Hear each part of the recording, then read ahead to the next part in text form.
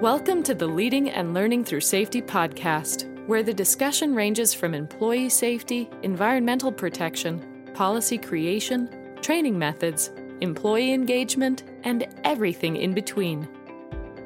Your host is Dr. Mark French. As an industrial and organizational psychologist and certified safety professional, he's going to share information and anecdotes from years of experience in the people side of safety. Safety is so much more than a technical skill. It is a motivational need that defines the culture of your organization. Employee safety is a meaningful business practice that makes a direct impact on everyone through direct behavioral engagement. That is why your organization should be using safety as a key method to learn about your culture and lead your teams. Thanks for joining this episode as we talk through current issues in EHS and how they impact our everyday workplace.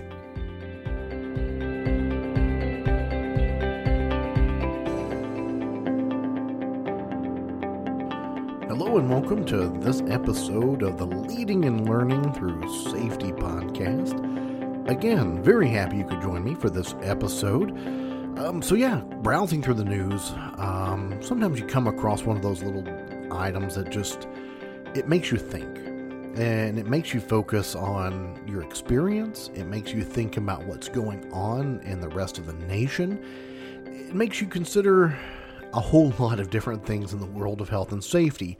And if you haven't seen this or heard about it, PBS Frontline, along with the Tampa Bay Times, did a exclusive look from a investigative journalism and a very, very good piece of writing back from the very end of March. And I just happened now to come across it and started reading it, read through it, watched some of the videos, and so the focus was in Tampa, Florida, and it was a company. They recycle batteries, car batteries, and their goal is to extract the lead and to basically repurpose it. So they crush the batteries. It's a smelting because you have to heat it up. You make the liquid, and then you form it, and then you resell it.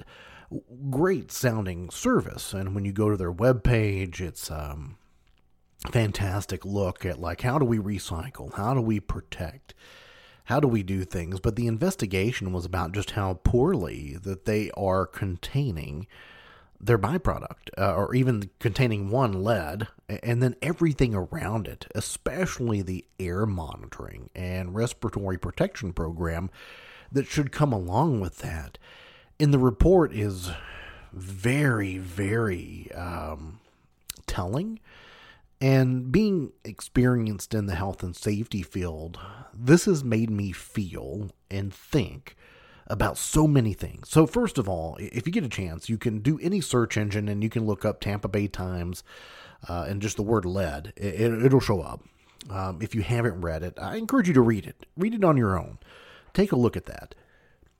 From there, though, I do want to talk about a number of things that came with it. And, I'll also post the link on my blog in the comments section. So if you're listening to the podcast through my blog, you can just look in the comments. I will have a link there. Because, again, some very good work, some very good journalism here by this team at the Tampa Bay Times, talking to people and going through it.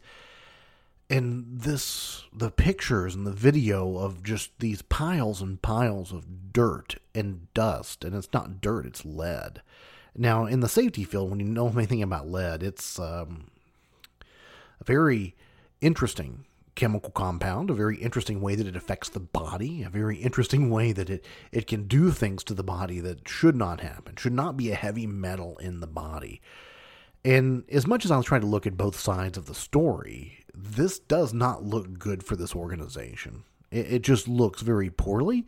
They also reflect very poorly in the local OSHA offices and how the reaction to things that happened were not there. That there was what movement was there didn't happen, and it's been almost 5 years since the last inspection that didn't really yield that much from it. So I do want to take time during this podcast and talk about not only what this article says, but a lot about, so what is it psychologically that created this? What are the systems that are in place? And let's look at both sides of it, because setting in the chair of a safety person, and I'm sure if you're a safety person or anyone that's had responsibility for it, you feel that. There are the times where you know you're trying to do the right things, and you're pushing, and you're doing a lot of great things, but it never seems like it's enough. And people point fingers and get angry at you because you haven't done enough. And it's demoralizing, and it hurts, and it's sad, and I've been there, and I've felt that. And, you know, that's a tough time for the safety manager, but there are also times where some safety people have the title, but they're not doing their job. And it's both sides. And it's really hard to tell here because, I mean, the journalism part of it is very, very slanted, but the facts of it are very, very true. They've put a lot of work into this. So anyway, it starts off talking about these 12-hour shifts and the smelting. So, I mean, it's hot lead. They talk about the injuries that just from hot molten lead where something has clogged up and they send people in with poles and shovels, and all of a sudden it just releases and hot dust rains down on people. Or there's backsplashes that come out of the furnaces and spray people, which is wild. And so when this organization bought this older company to take it over and to improve it, around the same time, the EPA was rolling out new standards for air emissions. So what happens? When you're designing this facility, sure, you need these environmental protections to assure that, one, you're venting to protect your people inside the building, but that it scrubs, and when it goes out the building, it's clean and it's not polluting. So these new regulations come into effect for the EPA. And so what it appears from this article is that when they redid the facility, and essentially they encapsulated the old facility kind of in a new facility to kind of start it off. So when the equipment didn't work as well as it should have, it just basically kept the pollution inside the facility. Now, from an EPA standpoint, an air emissions standpoint, they were meeting their needs. They met the goal. And so now all this lead, all this dust, all this sulfur dioxide and other chemicals that come from this process are left in the building. And so the company, what really got me on their webpage, though, that shocked me a little bit, was that when you go there, they talk about safety on their webpage. Well, a lot of companies do. Our people are the most important. But they put on there that, oh yeah, we pay for all the PPE for our team. Well, good for you. That kind of disturbed me a little bit because that's the law. There's nothing special about you buying PPE for your team. That's just the law. That's like saying, hey, we don't let people go into moving equipment. Well, good for you. You're not supposed to do that. So right there, I kind of have a little bit of a flavor of something that I'm not happy about from reading that. Because, okay, great. You're doing your duty under law. That shouldn't be something you're bragging about. But what's interesting is there's two facilities. There's the one in Florida and there's one in Minnesota. And according to the article, the one in Minnesota is 180 degrees different. Super clean, super compliant, lead levels in the air that are multiple times lower than what they're having in Florida. And the benchmark system, like, okay, well, how can you be so off that you have one fantastic, well-built, really highly compliant system, clean, and versus another one? And that's where you get into a little bit of, when you start reading this and you start looking at some of the facts, it's a little concerning. And it's more than a little concerning. It really is very, very upsetting to see the working conditions and what was happening and what is still potentially happening inside this facility. And so I want to talk more about what is going on and how that affects some of the psychology within some of the safety that we've talked about before. So I'm going to have some more podcasts. I'm going to talk about this article from the Tampa Bay Times coming up in just a moment. You've got a friend in the safety business. Who wants to help your team work safer? The Safety Dude. Who wants to help your leadership engage through safety? Again, the Safety Dude. Who is there to take your safety systems to the next level? That's right, the Safety Dude. Who has the knowledge and skill to drive safety ownership? You know it, the Safety Dude. So who is the Safety Dude? Dr. Mark French is an experienced and credentialized safety professional with a focus on the organizational psychology of your company. You can find a Safety Dude at TSD Amalgamated Safety Consulting, where he is ready to focus on your team's safety. www.tsdamalgamated.com. Welcome back to the second half of the Leading and Learning Through Safety podcast.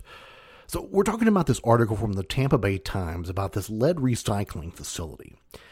And one of the people that they interviewed said it best, that it's sometimes, so people wonder, like, where was OSHA when all this lead dust is in the air and the respirators are getting overwhelmed? Like, the respirators can't even, they have air purifying full face and half face respirators that they've given out.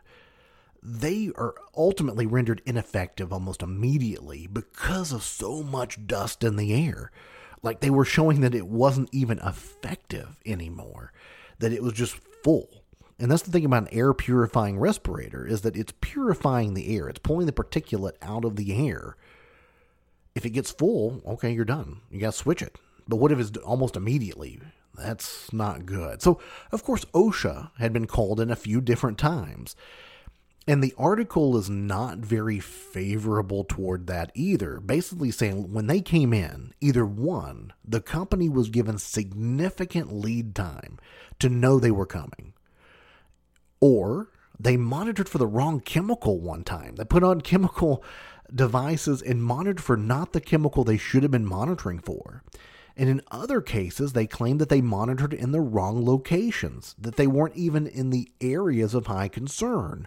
And actually, the Tampa Bay Times went and tried to find the OSHA officials and interview them.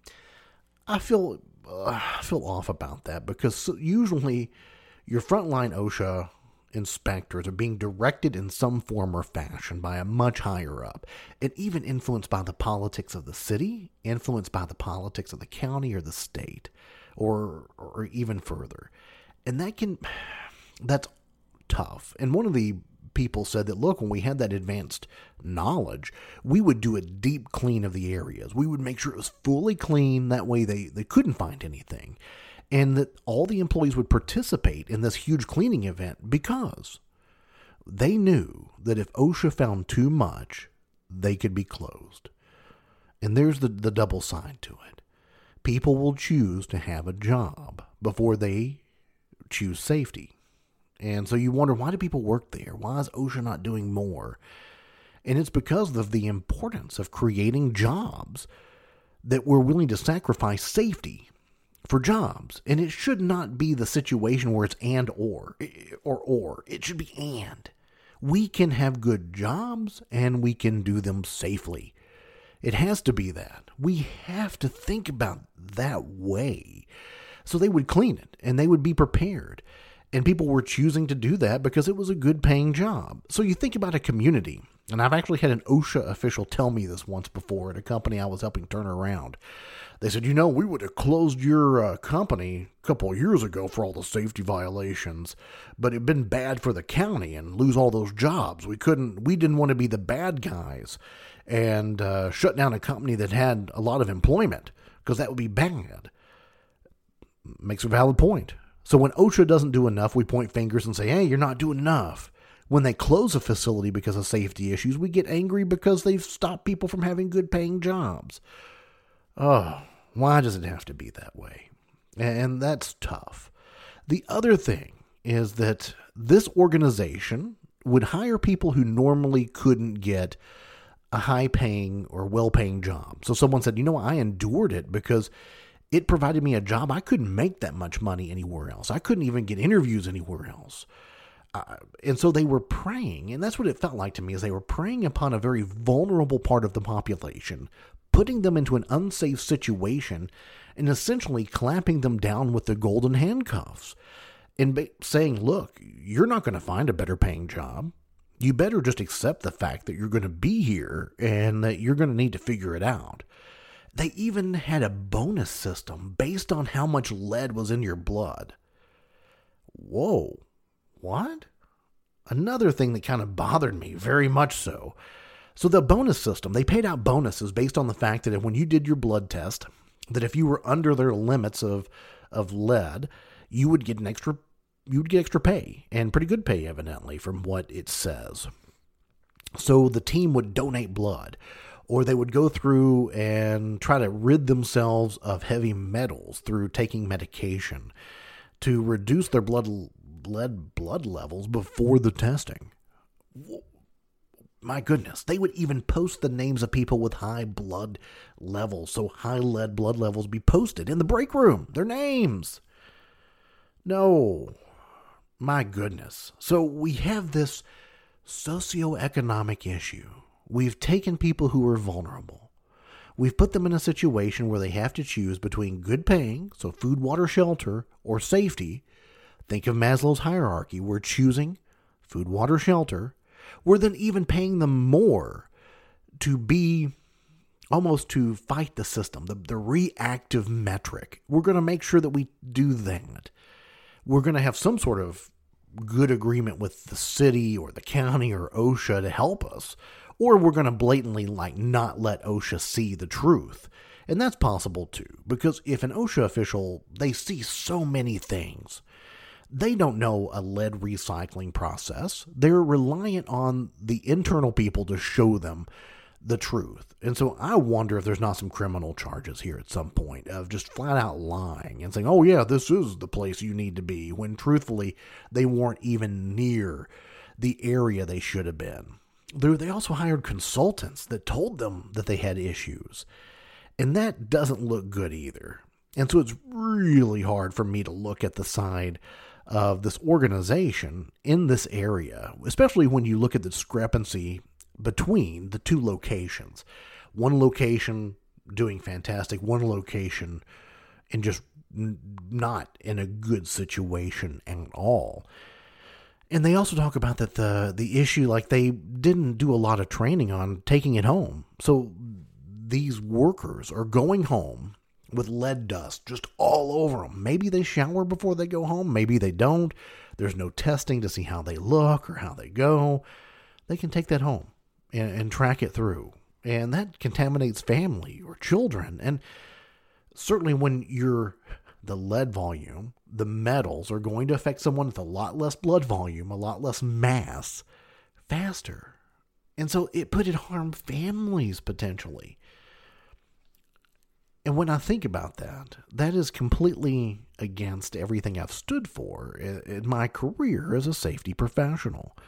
And I know there has got to be a separate side to this, because certainly I would hate to think that there's an organization out there that is doing these types of things, but it does not look positive at all, based on the bonus system, based on the way that it was paid, based on the way that they're bragging about things that are just legally required.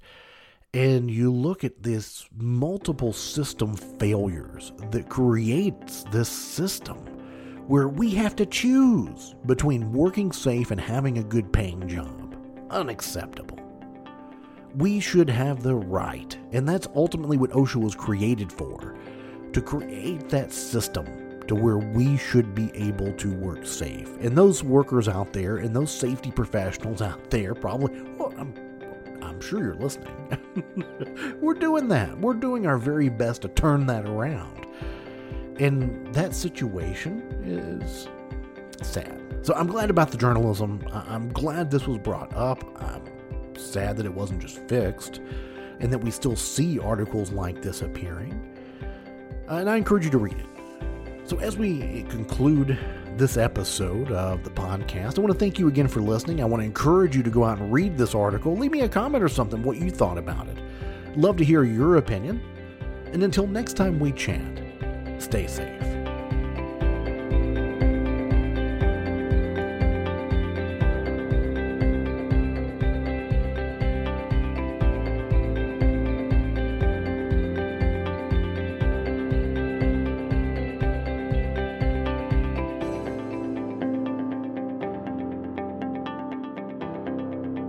Thanks for listening to the Leading and Learning Through Safety podcast.